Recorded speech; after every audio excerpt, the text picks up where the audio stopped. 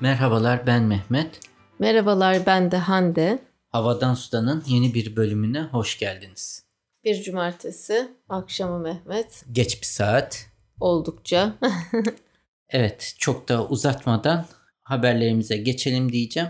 İşte bir bayram tatili geçti. Kısa bir tatil yaptık, döndük. İşbaşı yaptık. İşbaşı yaptık haftanın son 2 günü.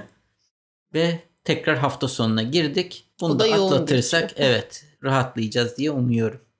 Evet. Anlatacak çok bir şey yok. Tatildi. Kısa bir cunda molası. Yaptık evet. Çok yüksek bir trafik yoktu ama gene de cunda da hafif de olsa bir yoğunluk vardı. Çoğunluk sanırım Perşembe Cuma'nın da tatil olmaması sebebiyle ve havaların da çok da sıcak olmamasının da etkisiyle bir tatil ortamı oluşmadı. Ekonomiden hiç bahsetmiyorsun ama. Ekonomik etkenler de var tabii. Evet, şimdi gidince otoyollardan işte geçince depoyu doldurunca daha da net anlıyorsun hayat pahalılığını. Hı. Evet. O zaman biz de yine bir kısa bölümle karşınızdayız. Çünkü hani çok fazla haberimiz oluşamadı. Aynı zamanda biraz da yorgunluk var ama haftayı da boş geçmek istemedik. Haberlerimize geçelim. Evet. Alalım senin haberini. İlk haberim aslında haberlerimiz çakışmış ama Mehmet çok centilmen birisi olduğu için hadi sen sun dedi. Muhtemelen bazı dinleyicilerimiz de görmüşlerdir ama ben bu haberi Evrim Ağacı sitesinden aldım. Çok da takip ettiğim bir platform, kanal. Şimdi laboratuvarda üretilen yapay et Mehmet'in ana konusu.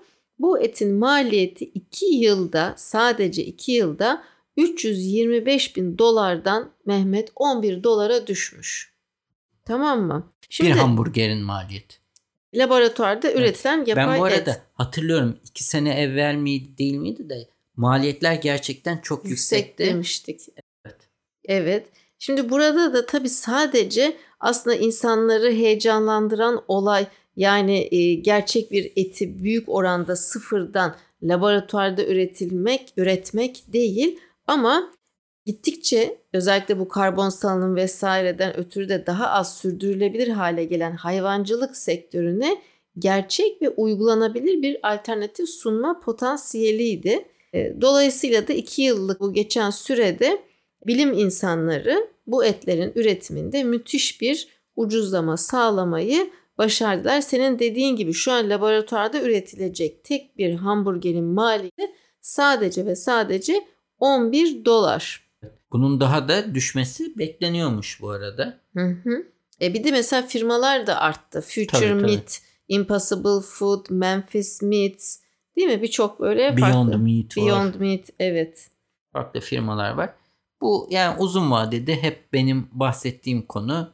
Uzun vadede artık bu tür etlere geçişin artacağı hem maliyet hem de farklı diğer çevresel maliyetleri sebebiyle. Yani hayvan beslemek bu makalede de anlatıldığı gibi çok da pratik bir şey değil. Hem çevreye yaptıkları su tüketimleri, metan gazı gibi çevresel etkileri var. Üstüne üstlük de bir hayvanın canını almanız gerekiyor. Evet, sonuçta. Hayvan kesilmeyecek Kesilmesinin önüne geçmek için. Evet, yani ben bu tür değişiklikleri ve geçişleri destekliyorum. Zaten artan nüfusun da bunu zorunlu tutacağını düşünüyorum. Benim haberim de Bloomberg'den bir haber. Şimdi bu da bir çeşit değişik bir bilimsel gelişme.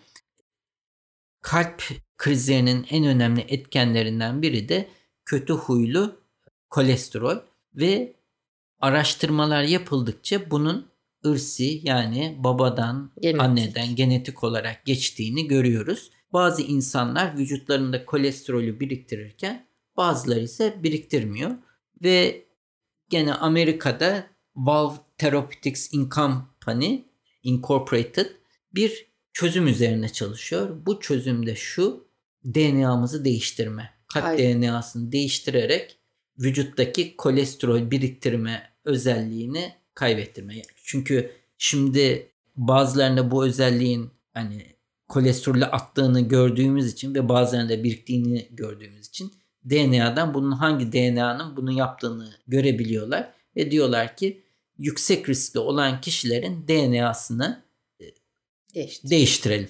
Bu arada hatırlıyor musun? Ocak ayında ben bütün böyle genel bir tahliller falan yaptırdığımda kolesterolüm hani nazar değmesin çok güzel çıkmıştı. Doktor da demişti ki o zaman dahiliye uzmanı işte ben de hani tabii birçok hastaya bakıyorum görüyorum kolesterolleri ya yüksektir ya da çok düşüktür. Siz bunu böyle bu kadar orta sınırda tutmayı nasıl başarıyorsunuz diye. Hani çok ideal bir kolesterolüm olduğunu söylemişti. Evet. Yani nazar değmesin. Değmesin. Şimdi bu tabii insanların DNA'sını değiştirmenin etkisi nasıl olur? Tabii şöyle bir şeyde birisine bakıyorsun mesela diyor ki senin kalp krizinden ölme riskin çok yüksek. Tabii bu durumdaki birisi muhtemelen böyle bir değişikliğe rıza gösterir. Ama bu makaleyi de okurken aklıma Gattaca filmi gelmedi değil. Hangi açıdan? Gattaka'da 2 tip insan vardı filmde. Bir doğal yolla doğmuş ve insanlar ve bunlar hiç iş bulmakta çok zorlanıyorlardı.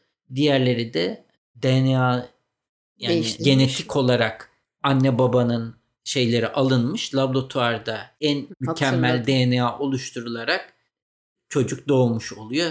Yani birisi üstünü hiçbir sorunu, hiçbir sağlık şeyi, her şeyi çok mükemmel oluyor.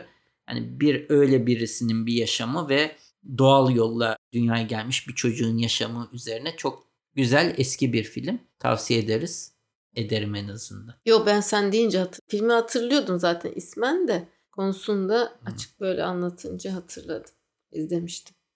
Senin haberine geçelim. Evet şimdi benim sıradaki haberim pek bir parlak haber değil. Çünkü aslında az buçuk biliyoruz tabii rakamları ama OECD ülkelerinde en düşük istihdam Türkiye'deymiş Mehmet. Bu Türk Ekonomik İşbirliği ve Kalkınma Teşkilatı OECD üyeleri arasında Türkiye maalesef 2021 yılı son çeyreğinde Türkiye'de istihdam %52'de kalmış.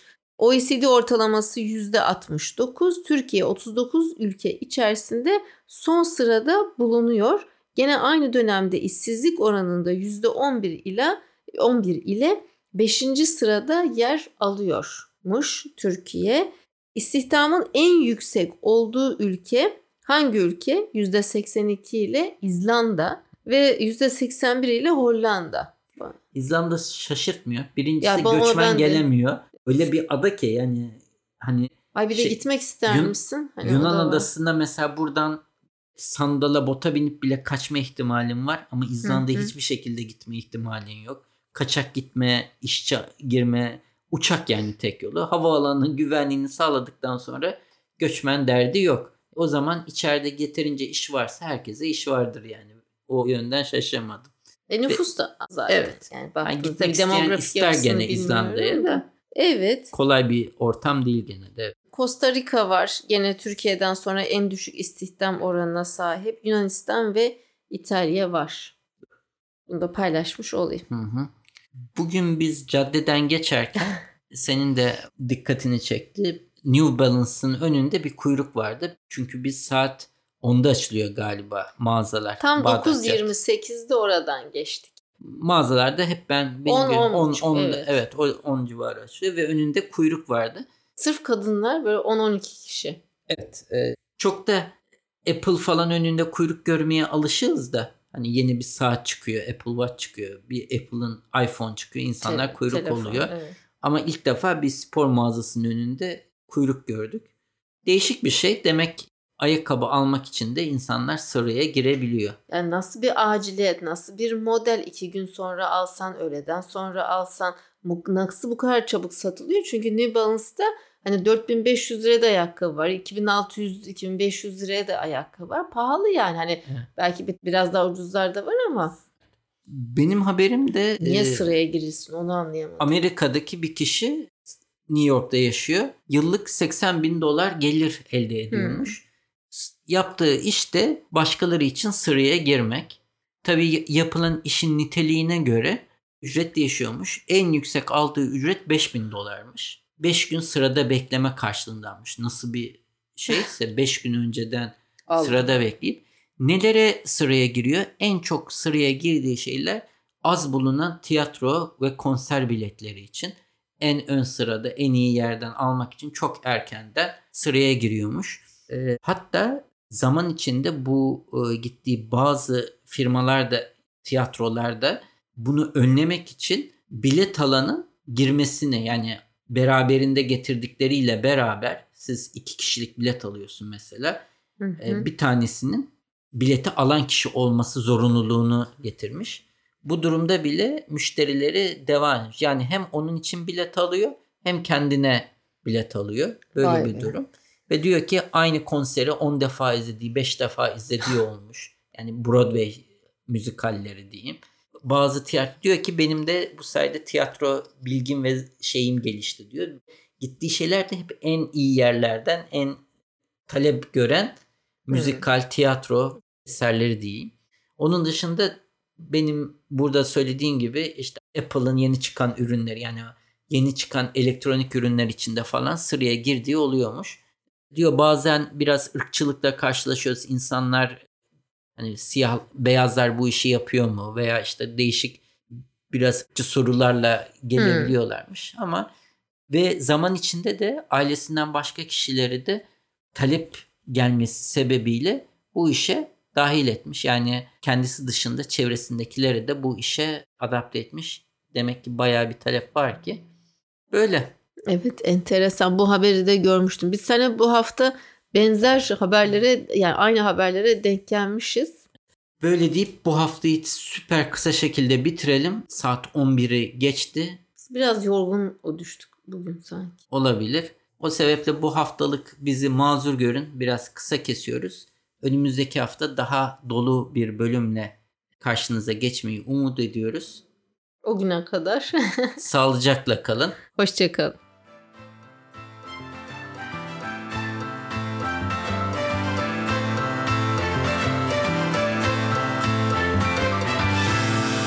Müzik Arda Görgün.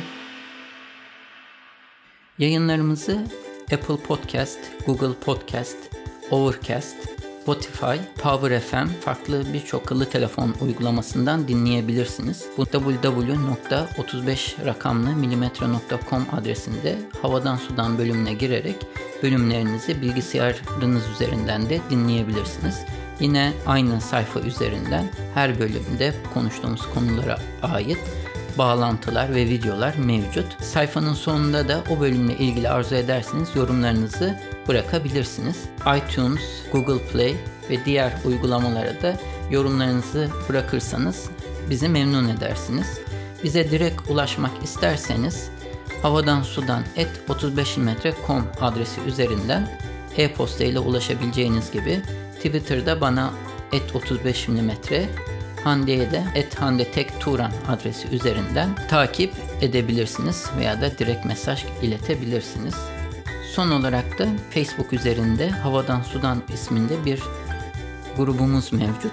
Bu grupta genellikle duyurularımızı ilettiğimiz gibi dinleyicilerimiz ilginç buldukları haberleri de paylaşıyorlar. Arzu ederseniz bu gruba üye olarak siz de diğer dinleyicilerimizle etkileşimde bulunma imkanını bulabilirsiniz.